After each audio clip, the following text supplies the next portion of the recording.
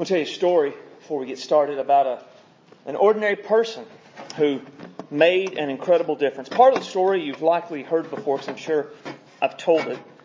The story begins in the 1800s with a dry goods salesman named Edward Kimball. Now, Kimball agreed to teach a Sunday school class at his church for teenage boys. And as Kimball taught this class, his heart became really burdened for these boys and determined that each one of his boys would come to know Jesus Christ as their Savior. He would win them all to Christ. And so he set out to win them one by one to Jesus. One of the teenage boys in his class was said to be biblically clueless, and he fell asleep often on Sundays, and his name was Dwight L. Moody. Now, not seeing any fruit from his Sunday school teaching in young Dwight's life, Kimball determined to visit him at work where he sold shoes and to share the gospel with him there. When Kimball went, he said that he went to Moody and his heart was pounding because he was afraid. He put his hand on Moody's shoulder and in his own words, he said, I simply told him of Christ's love for him and the love that Christ wanted in return. He asked Moody to surrender his life to Christ and left that day feeling like a failure as Moody initially resisted. But as the day went on, Moody thought about those words and he did surrender his life to Jesus. And of course, we know the story of who D.L. Moody is. He went on to become a great evangelist, telling thousands about Jesus and what Jesus had done. But the story really didn't stop there. In 1873, on June 17th, Moody arrived in Liverpool, England, for a series of evangelistic crusades. During these crusades, he preached at a Baptist church pastored by a man named F.B. Meyer. Meyer was initially unimpressed with Moody because Moody was uneducated and uneloquent in his speaking, but he came to appreciate Moody's passion for Jesus and his faith. They became friends, and Moody invited Meyer to come to America to preach.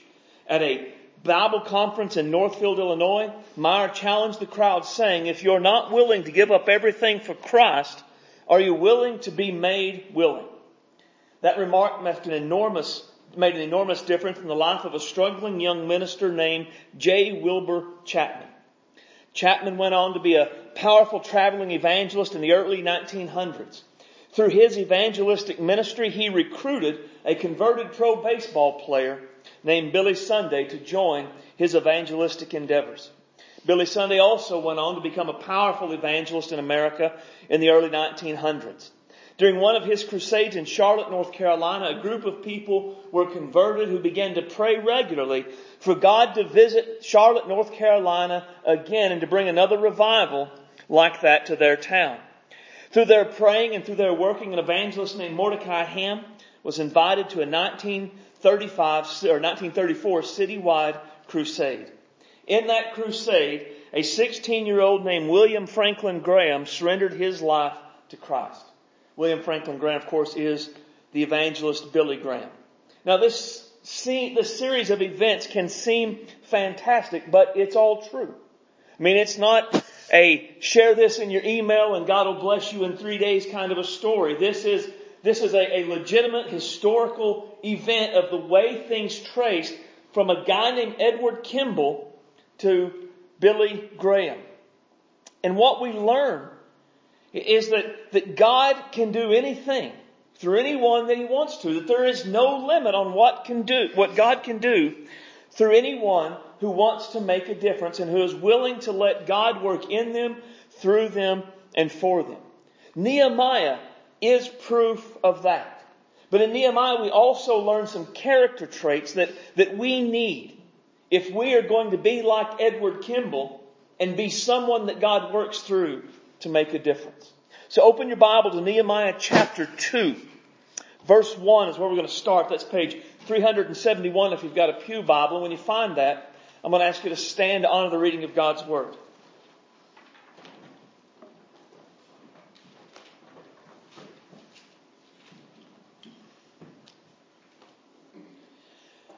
Nehemiah 2 and 1, it says, "And it came to pass in the month of Nisan, the 20th year of Artaxerxes the king, that wine was before him, and I took up the wine and gave it unto the king. Now I had not been before time sad in his presence.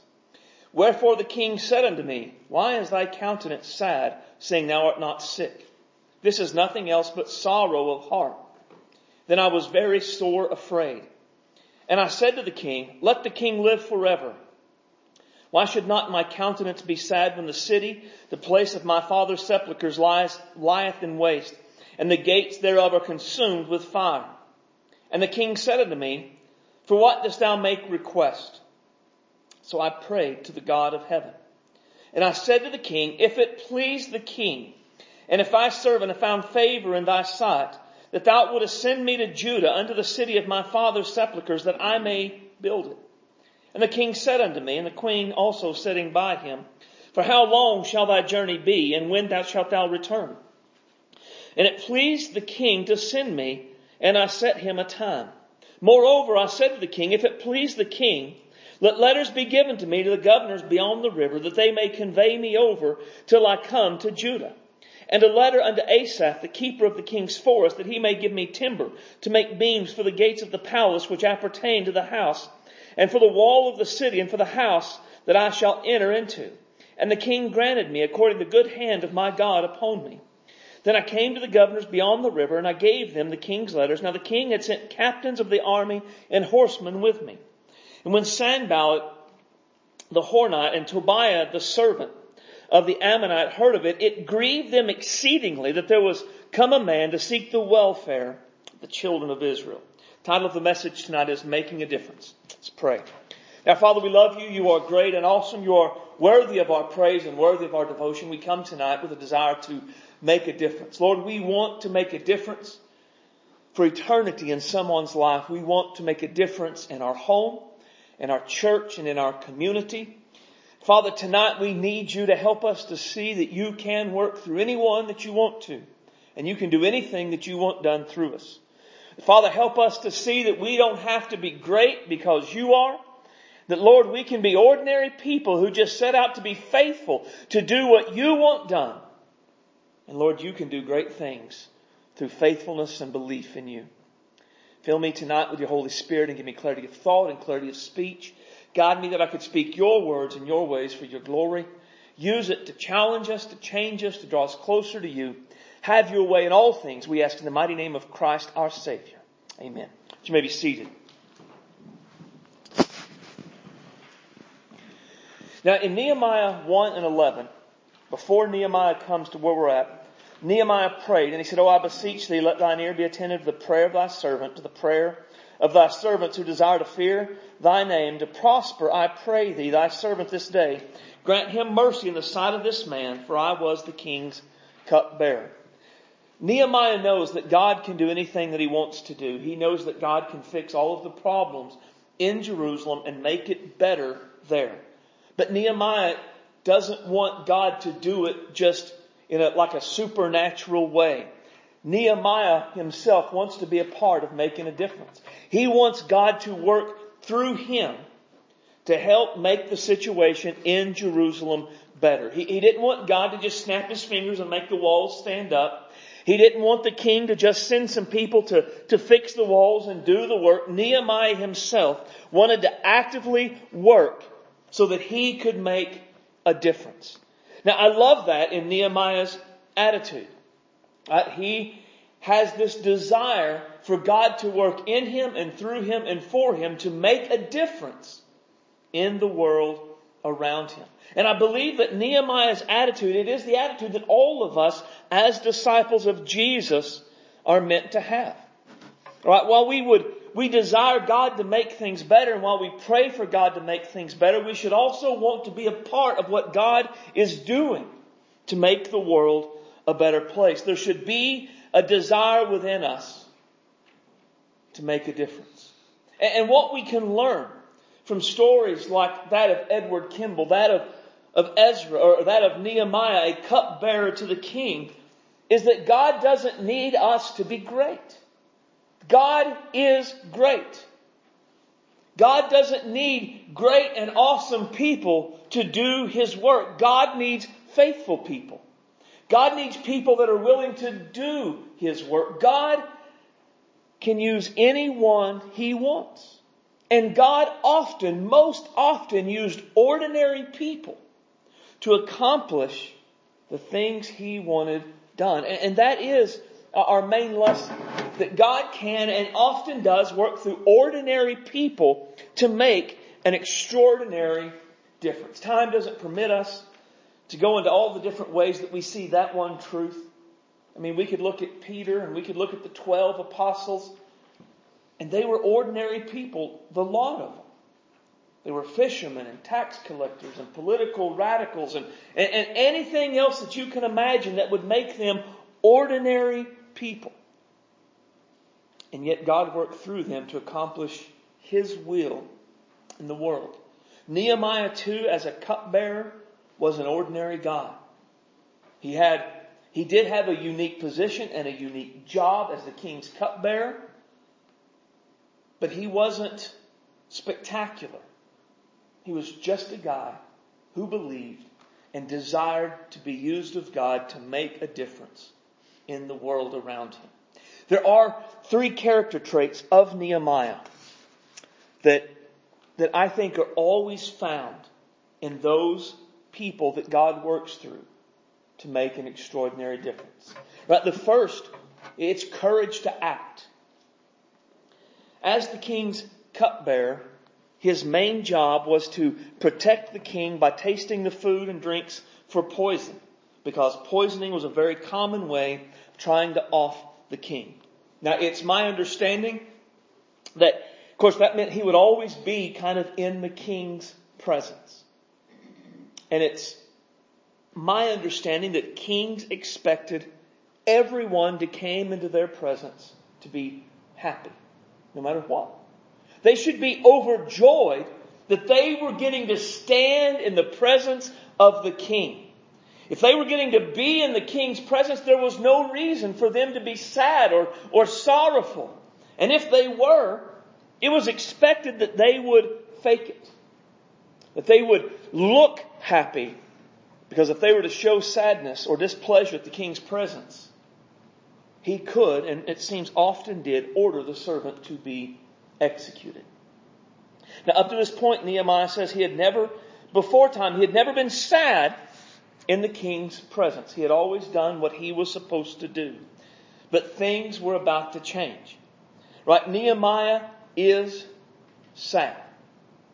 He is sad about the condition of Jerusalem. It says in verse 2 that there is sorrow of heart that he has. That's what the king recognized in Nehemiah. We know from chapter 1 that Nehemiah essentially just sort of broke down when he heard it. He fasted, he prayed, he cried deep emotional tears over the situation in Jerusalem.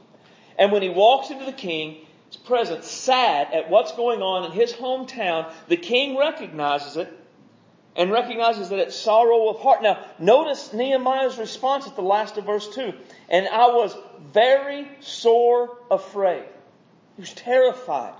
If things did not work out, he would soon be dead. And he had a choice to make at this point. He could have put on his happy face and he could have lied and said, "Oh, everything's okay, I'm sorry, I just wasn't thinking," and tried to smooth it over. Or he could tell the truth about why he's sad, as though a pagan king cares about why his slave cupbearer is sad. To be sad in the king's presence was risky enough. But to sort of lay it all out about why you're sad in the king's presence, well, that is extraordinarily risky. This is why he was sore afraid. And I love that Nehemiah was sore afraid. And yet we see in verse 3 that he went on to tell the king what was going on. He didn't try to fake it. He didn't try to pretend. In the midst of his fear, his terror, he told the king why he was sad. And I like this because often we many times we understand courage as a lack of fear. To be courageous means I'm never afraid. And yet, what we learn from Nehemiah and in many other places is that courage isn't so much the absence of fear as courage is the determination to do the right thing despite being afraid. Courage isn't saying, I'm not scared. Courage is saying, even though I'm sore afraid to do what needs to be done, I'm going to do it anyway. It's the kind of courage that Nehemiah had. It's the kind of courage that we're going to have if we're going to make a difference in the world around us. Because making a difference, it does require courage. Working to make a difference requires us to face our fears, to acknowledge our fears, and then do what needs to be done anyway. The reality is, if we wait until we're not afraid to do something, we will never do anything, most likely. Or if we do, it will be too late. By the time we determine to act, it will already be too late. Working to make a difference, it will be scary. It will challenge us in that way. That's not even a question. The question is, will I let my fears conquer my faith, or will I let my faith conquer my fears? Scripture warns us against the latter. The fear of man bringeth a snare, but whoso putteth his trust in the Lord shall be safe. The fear of man brings a snare because it prevents us from doing God's will. But if we let the fear of man conquer our faith in God, then it will keep us from doing the will of God, always. Now, this doesn't have to be like Nehemiah, a mortal fear for our lives. Right? There are any number of ways the fear of man could be played out. We could let fear of a coworker's response keep us from telling them about Jesus and their need for Him. We could let fear of losing a friendship keep us from doing what we can to influence them for Jesus. We can let fear of what others might say to our kids or about our kids cause us to let them do things we know they shouldn't do. We can let fear of what the crowd might say about us cause us to go along with the crowd. Now, we often think peer pressure when it comes to kids, teenagers, and it is a kid thing. But let's be honest. Peer pressure is very much a real thing for adults as well. Just as teenagers and kids fear what the crowd may say and what the crowd may think, adults do as well. And when we let the fear of the crowd's thoughts and words hinder us from doing God's will, we are letting the fear of man conquer our faith in God. And on we could go with a number of ways that we could let the fear of man keep us from doing God's will. Scripture teaches we overcome this by putting our trust in God. And that really is the key to overcoming the fear of man, is just trusting in God. And that sounds easy. But we all know it's not as easy as it sounds. Because trusting God is more than saying, I'm not afraid of what man can do. Instead, I just trust God. Really, trusting God more than fearing man, it's seen when we push through our fears and we do what needs to be done. We work to make a difference around us despite our fear. Right? I don't trust God more than I fear man if fear keeps me from telling someone about Jesus. I don't trust God more than I fear man if fear keeps me from standing for what's right. I don't trust God more than I fear man if I do just go with the crowd when the crowd is wrong. I don't trust God more than I fear man if I let fear keep me from doing anything, no matter what it is, anything that I know God wants me to do. One of the great things about God is God never calls on us to do something without enabling us to do it. Paul says that God has not given us a spirit of fear, but of power and love and of a sound mind. Now, there are two powerful truths in this verse. The first is the fear of man is never from God.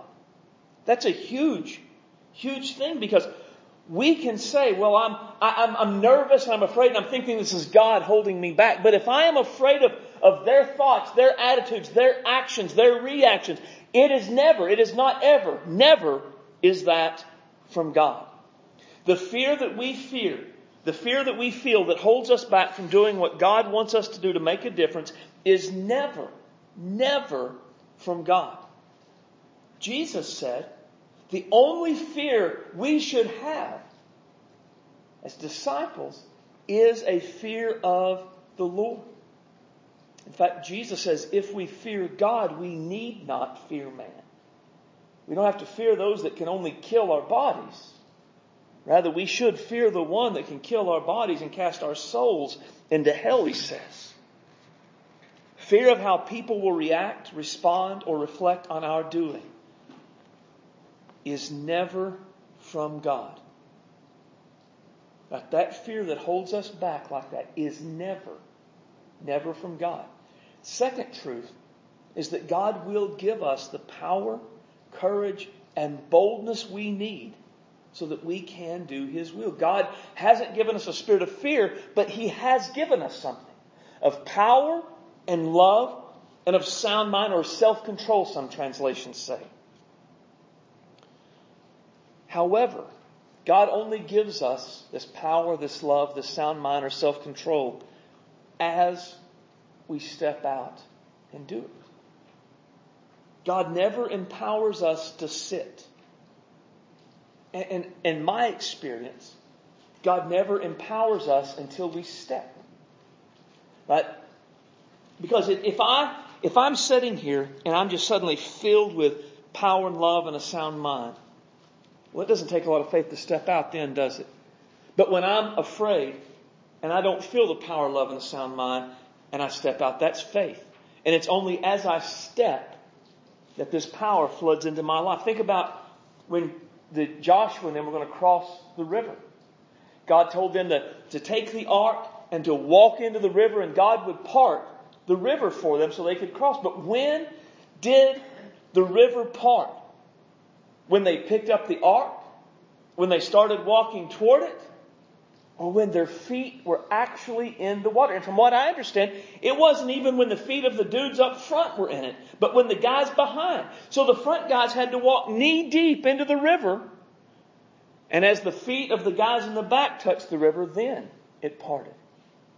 God made them walk by faith, trusting He would do what He said He would do, and then He parted the river. God empowers us as we go. Because His power, His courage, His boldness, they're not needed if we're not going to do anything. Making a difference in the world around us requires us to have the courage to act. But courage is not for the exceptional few who feel no fear. Courage is when ordinary believers do what they know God wants them to do despite being afraid. And those ordinary believers who will take courage and act, God will work through to make an extraordinary difference in the world around them. It takes courage to act. It takes confidence in God. So the king asked Nehemiah in verse 4, "For what dost thou make request?" Notice what Nehemiah did. "I prayed to the God of heaven." Now he's prayed for quite a while leading up to this moment. But in that moment when the king says, "What's your request?" Nehemiah takes just one more time and says a breath prayer, "Oh God, help." And then he launches into what he wants. He wants to be released from the king's service for a period of time so that he can go to Jerusalem. He wants the king to give him letters that shows he has the right to go from Susa to Jerusalem and that he's not an escaped slave and that he has the authority to go and to do this for the king. And then he asked the king to give him letters commanding the keeper of the forest to give him the trees necessary to rebuild the temple, the walls, and the house that he would build where he would live. These are huge requests. These are big things for a slave to ask from a pagan king. But Nehemiah's confidence, it's not in his eloquence.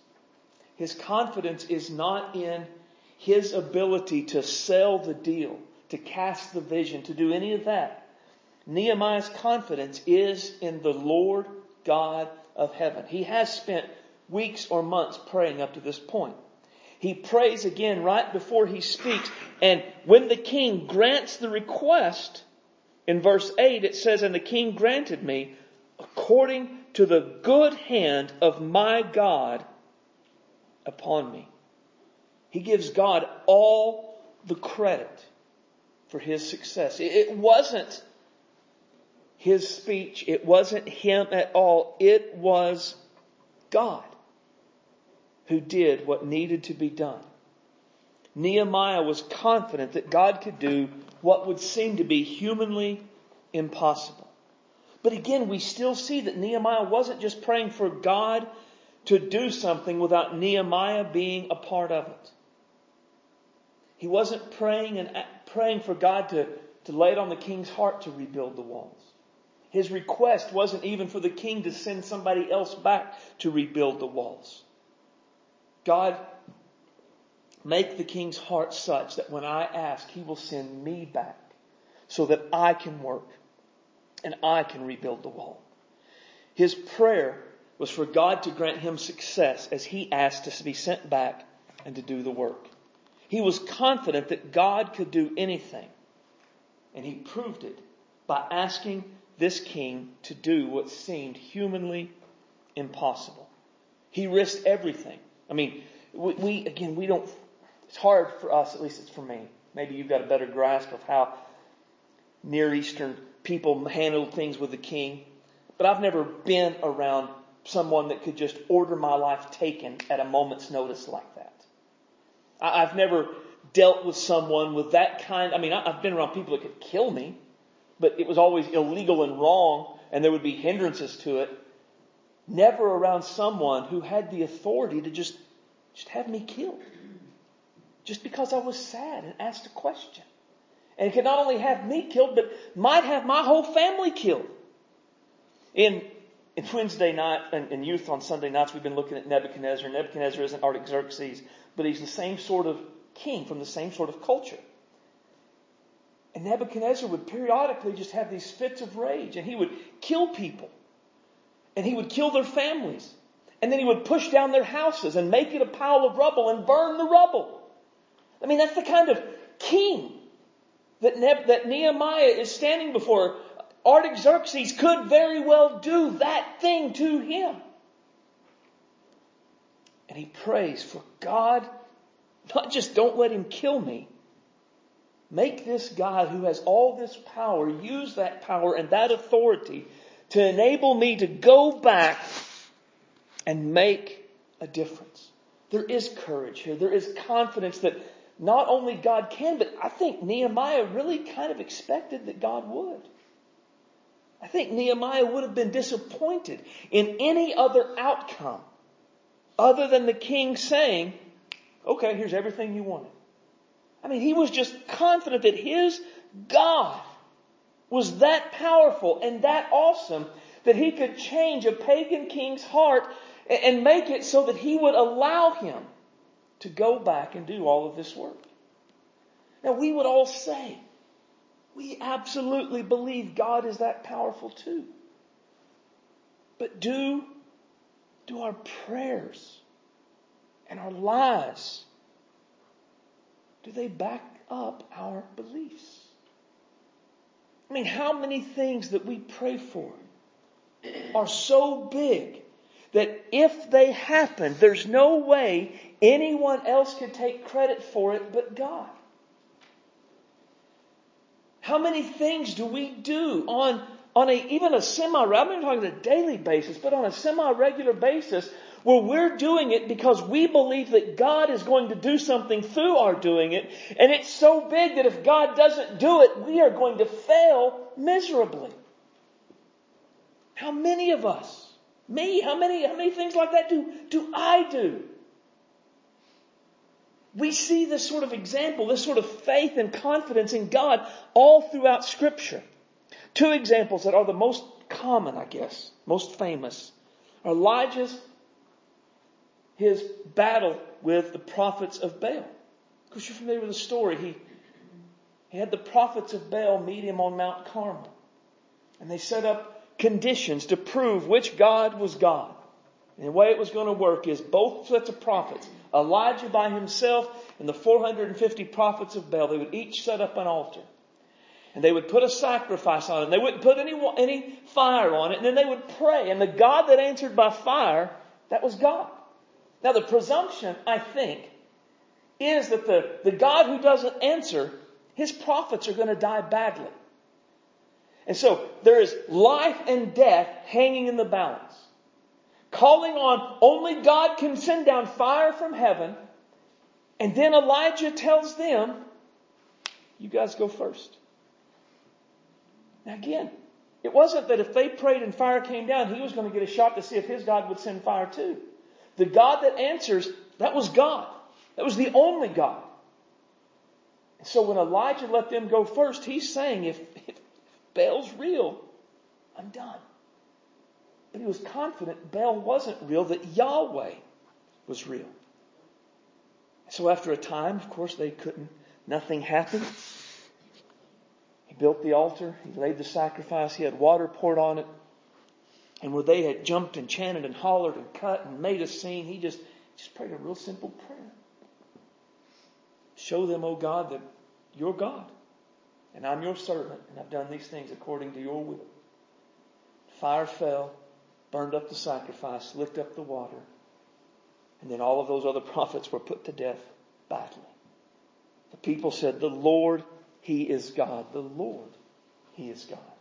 We see the same sort of faith in Joshua as he fought for the promised land. All throughout the promised land, really. But one battle is my favorite. It's where Joshua calls for the sun to stand still. And what a great story. They make an alliance with people they're not supposed to make an alliance with. And everybody in the region gets mad at these people for making an alliance with Joshua, so they attack them. And they send word. Hey, they're coming to kill us. You've made an agreement with us. You come and deliver us. So they march all night. And then they fight all day. And as they're fighting, God is raining down hailstones, killing people. And more are killed with hailstones than are killed by the people of Israel with swords. But the sun's going down and it's going to hinder the battle. So Joshua, in front of everyone, cries out, sun, stand still. Now, how is that going to look if the sun doesn't stand still? Here is their general hollering at the sky for no apparent reason. He is not going to last long as the leader barking at the moon if nothing happens. But the sun does stand still. And they do win a great battle that day. Joshua risked everything on God. And we could go on and on and on through Scripture and see those same sort of events. And we are all, I think, confident enough in God to say He can do anything. But are we confident enough to demonstrate that confidence in our lives? And what if instead of just praying for God to save someone, we prayed for God to help us be successful as we shared the gospel with them? What if instead of praying for someone to come to church, we prayed for God to make us successful as we invited them to church? What if instead of just praying for God to do it, we prayed for God to empower us to do it, whatever it was?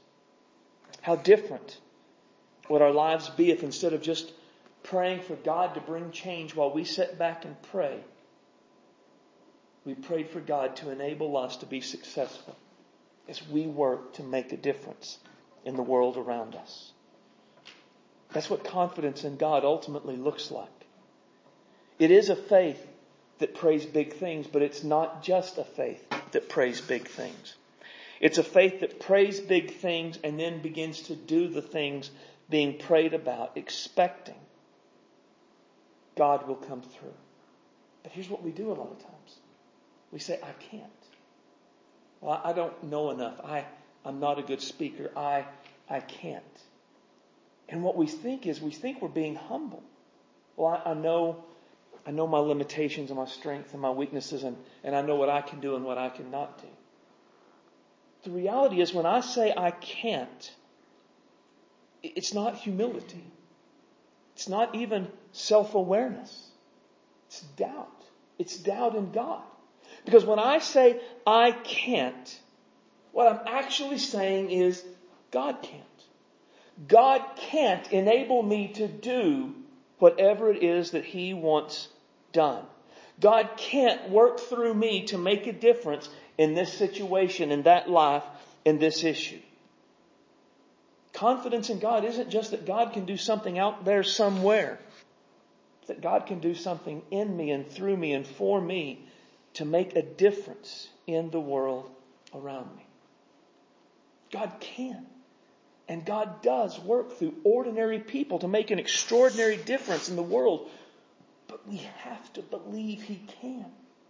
We have to be confident in His power, His greatness to overcome our weakness and our lack of greatness.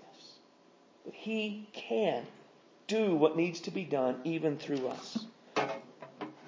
So we need courage to act, confidence in God, and then finally, consistency in life. Nehemiah didn't just ask the king, he said he would go back and rebuild the walls. Verse 9, the petitions were granted and he began to go back. He went to do the work. He didn't wimp out, he went to do it. Verse 10 is kind of interesting. Because if the book of Nehemiah was a movie, we would hear ominous music at this point. It's when Sanballat, the Horonite, and Tobiah, the servant of the Ammonite, heard of it, it grieved them exceedingly that there was come a man to seek the welfare of the children of Israel. Of course, if you read the book of Nehemiah, these are the main bad guys throughout. They're going to work to make Nehemiah's life miserable as he seeks to do the work of God. But he works anyway. He had to know that there would be opposition going back. But he went anyway. He didn't get there long before he met the bad guys that would work to make things difficult. But he stayed and he worked anyway. And he worked until it was completed. Anybody know how long it took Nehemiah to do all of the work? Not just rebuild the walls. That was 50 days. But the end of it all was like 12 years according to Nehemiah 5. That's a long time to do a lot of work amidst of a lot of opposition. And yet he did it. He didn't stop when it got hard. He didn't stop when it took a long time. I don't honestly know if he had any idea how long it would take. How long does it take to rebuild walls and set up the people the way that they're supposed to be, to rebuild a theocracy in the way that it's meant to be rebuilt after years and years of neglect? A long time, at least 12 years apparently. Making a difference, it doesn't happen quickly. And it doesn't happen easily. If it did, everybody would do it.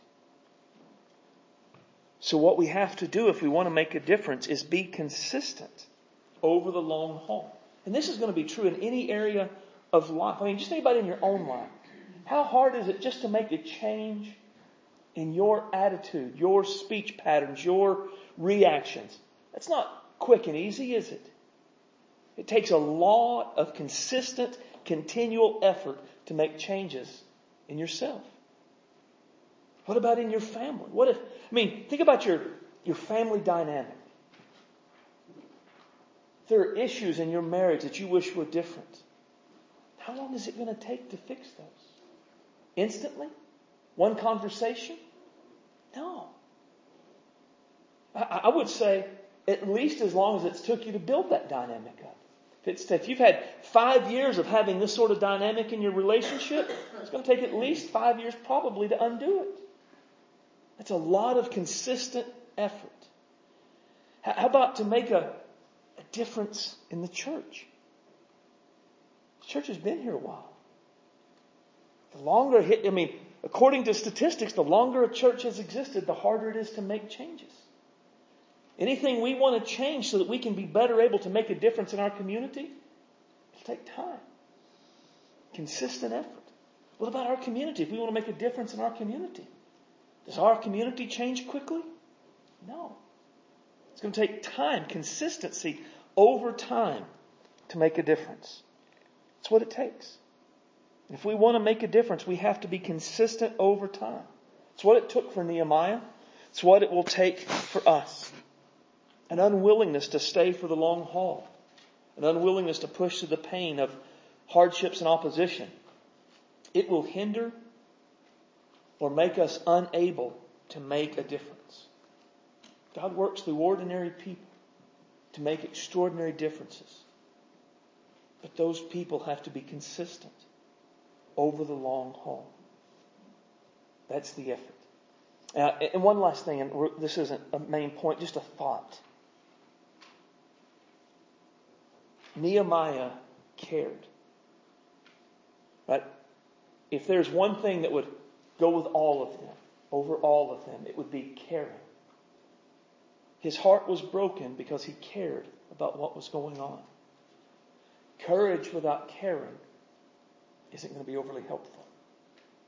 Confidence without caring won't be overly helpful. Consistency without caring won't be overly helpful. I don't even think, I was thinking about this today, I don't think within the kingdom of God we can make a difference without caring about people. Now in the world, you can. You can make a better lasting light bulb without caring about anyone. But what we do as disciples of Jesus and making a difference in people's life, caring, if we don't care, our giftedness won't matter. Our eloquence won't matter. Nothing will matter if we don't care. Genuinely, truly care. I think the king, one of the things that moved the king, besides God, clearly, Nehemiah cared. I think one of the things that made the people willing to work with Nehemiah was he cared. I mean, he was the king's cupbearer. His life was pretty easy. He did not have to come back there and do all of that, but he cared, and so they listened. So, caring courage, caring confidence, caring consistency. Let's be sure that we care. Let's pray. Heavenly Father, we love you tonight. We praise you for your grace and for your goodness.